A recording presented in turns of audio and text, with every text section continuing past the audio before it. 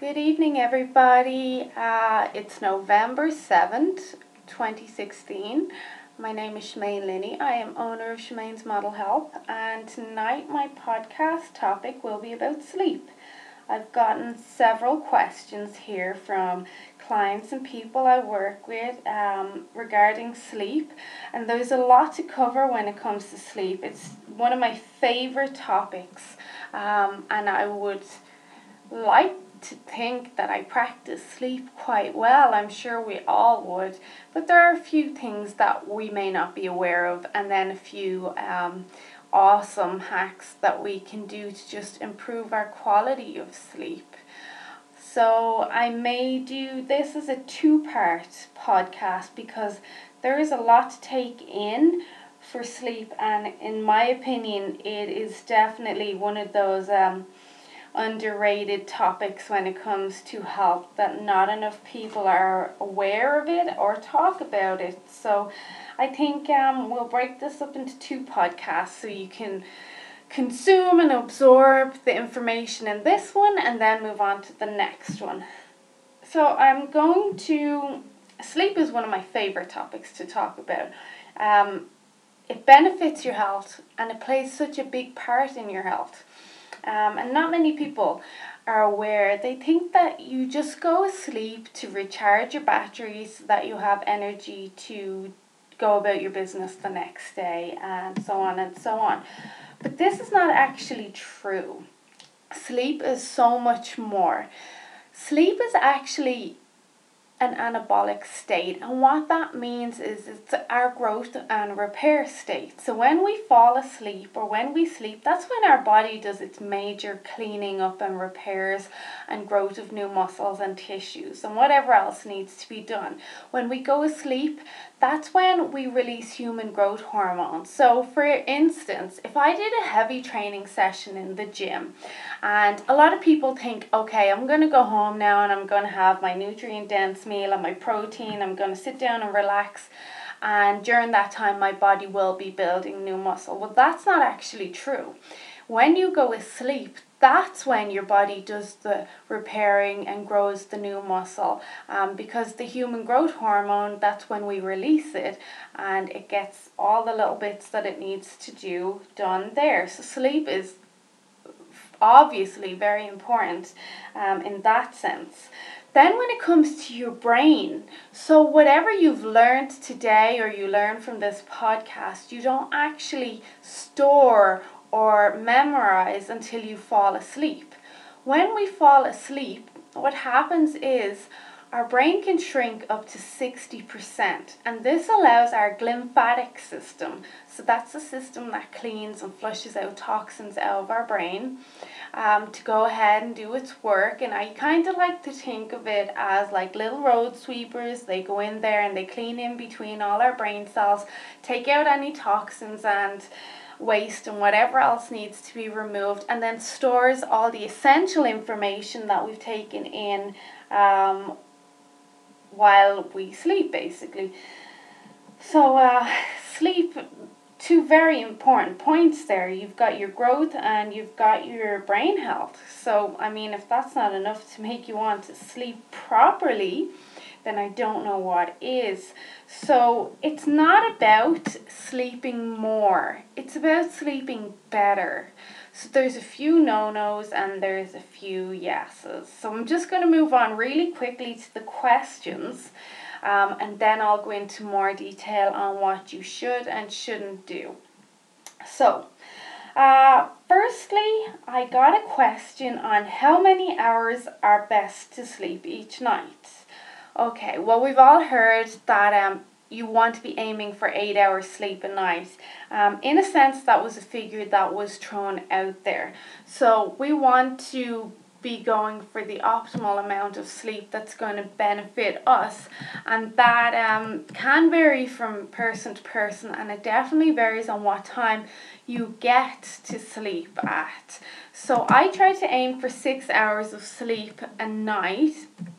And this means that I'm getting 4 full cycles of REM sleep in. So REM sleep is generally 90 minutes, and I try not to break it up, that I might get, say, 3.5 REMs. I go for the full 4. So by doing that, at least I'm getting my full cycles, because studies have shown that when we break up these cycles, that's where we're not getting our quality, and that's where sleep is interrupted, and it spills over into the next day, where we then would experience fatigue and headaches and not be able to focus, and so on and so on. So REM sleep is very important, that you get into good REM sleep, so right into your deep sleep, where that is where most of the repairing is done in your body. There's many different stages of sleep, which I will go into on the next podcast, but ideally, if you're going for any sort of sleep, you want to be going for them full 90 minutes at a time. So if you're going for the 6 hour, then 90 minutes, and then maybe you would go for 7.5 hours if you needed a bit longer. It does vary from person to person, and optimally going to sleep, studies have shown, and I definitely would practice this myself, and I would expect my clients, people I work with, to practice this too, that the optimal hours for getting the most repair and regenerative effects are getting to bed between 10 p.m. and 12 p.m. at night. So studies have shown that actually when we sleep within them 2 hours, we get double the restorative effects than when we sleep for the other hours. So like, you're getting a double dose of human growth hormone and repairs and regeneration and everything else within them 2 hours. So I try to get to bed at 10 o'clock at night, and yes, that means I'm up at 4 a.m. I usually would try to get up, so that 6 hours gives me my 4 blocks of 90-minute REM sleep. So getting to bed between 10 to 12 and aiming for between 6 to 8 hours sleep, and that varies from person to person, but that then leads into my next question, which was, does everyone need the same amount of sleep? And no, some people will work better on short amounts of sleep, and some people need that little bit more sleep. And there is a quiz, an awesome quiz that you can try out, and this will just tell you what type of sleeper you are, or basically it's your chronotype. So it'll tell you if you're a morning person or if you're a night owl. And the name of that quiz is thepowerofwhenquiz.com. So you can check that out, and it tells you all the different chronotypes between it pairs you up with an animal, so dolphin, lion, bear, and wolf, and that will tell you if you're better, if you get more productive stuff done at night, or if you're better getting up early in the morning. So no, not everyone needs the same amount of sleep. Some people, depending as well on their sleep quality, need more, but then if you've got a lot of great sleep quality, then you can run on less. Like, I've heard of people running very well on 2 hours sleep a night, and they do practice some hacks that are very unorthodox to me, and I'm not sure if I'd want to try them, like sleeping with your legs up in the air, and your hips up against the wall, just some strange stuff like that. It seems a bit uncomfortable to me. But anyway, so our next question is, how does sleep affect weight loss? So this is kind of a black and white question for me. Sleep is a huge player in weight loss. For one, the longer you sleep, the longer you are asleep, the less hours you're awake eating. So that's an obvious. But that doesn't mean you want to sleep longer either. When you wake up, if you haven't had a good night of quality sleep, then all day long your body is going to be searching for that energy fix or that quick fix of caffeine or sugar. And your brain, because of the age that we live in society, if you've ever had ice cream or chocolate or carbs or anything before, your brain remembers that, and it remembers the effects. And your brain will remember that, oh, there is something close by, and if I eat this, I'm going to get a quick boost of sugar. Your brain actually uses up most of the energy. So your brain is constantly, if you're exhausted, it's constantly looking for this quick fix of energy. And if it knows that, hey, on Friday we bought some chips and chocolate and they're over there in the press, then your brain is going to be, not that you'll know it, subconsciously pushing you over towards the press where the chocolate and the chips are, or the bread or the cakes or whatever. So it's going to increase these cravings and this desire for a quick fix of energy. But also, when we're fatigued, when we're tired, our brain will release hormones. The hunger hormone, which is the ghrelin hormone, our brain will release that a lot more, making you think that you're hungrier, because then that goes back to your brain constantly looking for energy to get you through the day. So you've got this constant feeling of not only you're craving quick sugar fixes, but you've got a hunger feeling all the time, because we like to think that we're in charge of our brain, but really our brain and our mind are in charge of us, and they're sending signals to us all the time, and sometimes those signals are a lot stronger than our willpower. So making sure that you're getting a good quality night's sleep is going to be a big player in your weight loss. There's many studies out there about people getting a good night's sleep, losing like 50% more body fat than their counterparts that maybe didn't get a good quality night's sleep. Then there's also studies showing that when we don't get a good night's sleep and we're not totally regenerated, that then there's an increase in our stress or our cortisol levels, so our stress hormone levels. And of course, we know that our stress hormones or cortisol make us store extra body fat for an emergency. And this goes back to thousands of years of genetics. The same thing, as I've spoke about before, happens when you do long stretches of high impact running or cardio. This stress hormone is released and therefore actually causes you to store more body fat than actually burn it.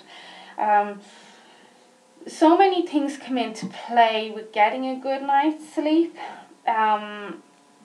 Like keeping your room cool, maybe keeping the window open a little bit, keeping the room as dark as you can get it, having no lights whatsoever, not even the little red alarm clock, no light whatsoever in your room, because not many people are aware that we actually absorb a lot of light through our skin and through our ears. So even if your eyes are closed and you think the room is dark, that one spot of red light or green light on your alarm clock is affecting you. You are uptaking that as light, so you're not getting your full release of melatonin. Any sort of interference from light is going to affect your release of melatonin. Then also so I make sure that my clients, I do insist that everyone puts their phones and their laptops and their tablets and everything outside of their bedroom. I know you say it's your alarm clock, but you can get an old school alarm clock, or when your alarm goes off outside your room, you could just get up to turn it off, and then look, you're already up. So problem solved. But it makes such a big difference when I ask my clients to do this. Just putting their phone outside the room makes such a difference. Especially like when people get up during the night to use the bathroom and they look at their phone. So that quick looking at your phone, Facebook does not need you at 2 o'clock in the morning. Generally anyone that's important to you is in the same house as you. And if it was a family member, they were probably going to ring or you'd know all about it. Facebook and Instagram does not need you at 2 or 3 in the morning. So if you do get up to use the bathroom, there's no need for you to look at your phone. So leaving that phone outside your bedroom is a good idea. Getting all those electromagnetic waves out of your room is a good idea, because again, we absorb them right through our skin. So what else? Putting a plant. I like to get my clients to put a plant, a green plant, in their room, because this recycles the oxygen as well. These plants filter out the oxygen, so that is a great idea. There's a lot more. Melatonin tablets and sleeping tablets are a huge no-no. Like, melatonin is going to probably make your release of melatonin even worse. And then there's plenty of studies about sleep tablets increasing your chance of death and other awful things. So they're a no. Especially when there's so many other natural solutions that we can do out there. I got another two questions here which kind of line up with each other. So this one is, my husband holds his breath at night. And then the other one was, these I'll say together because they go hand in hand. The other was, I often get up at night to use the bathroom and then struggle to get back to sleep. For one, in an ideal world, we don't want to get up at all during the night to pee. But this will depend on your diet. If you've had a day of like really no or low carbohydrates, then you've got less absorption of the fluid. So yes, you will probably need to get up during the night to pee, and that's actual to use the bathroom, that your bladder is full from the liquids throughout the day, especially if you're trying to like meet a certain target or uptake of water that day. If there's no carbohydrates there, your bladder is going to fill up a lot quicker.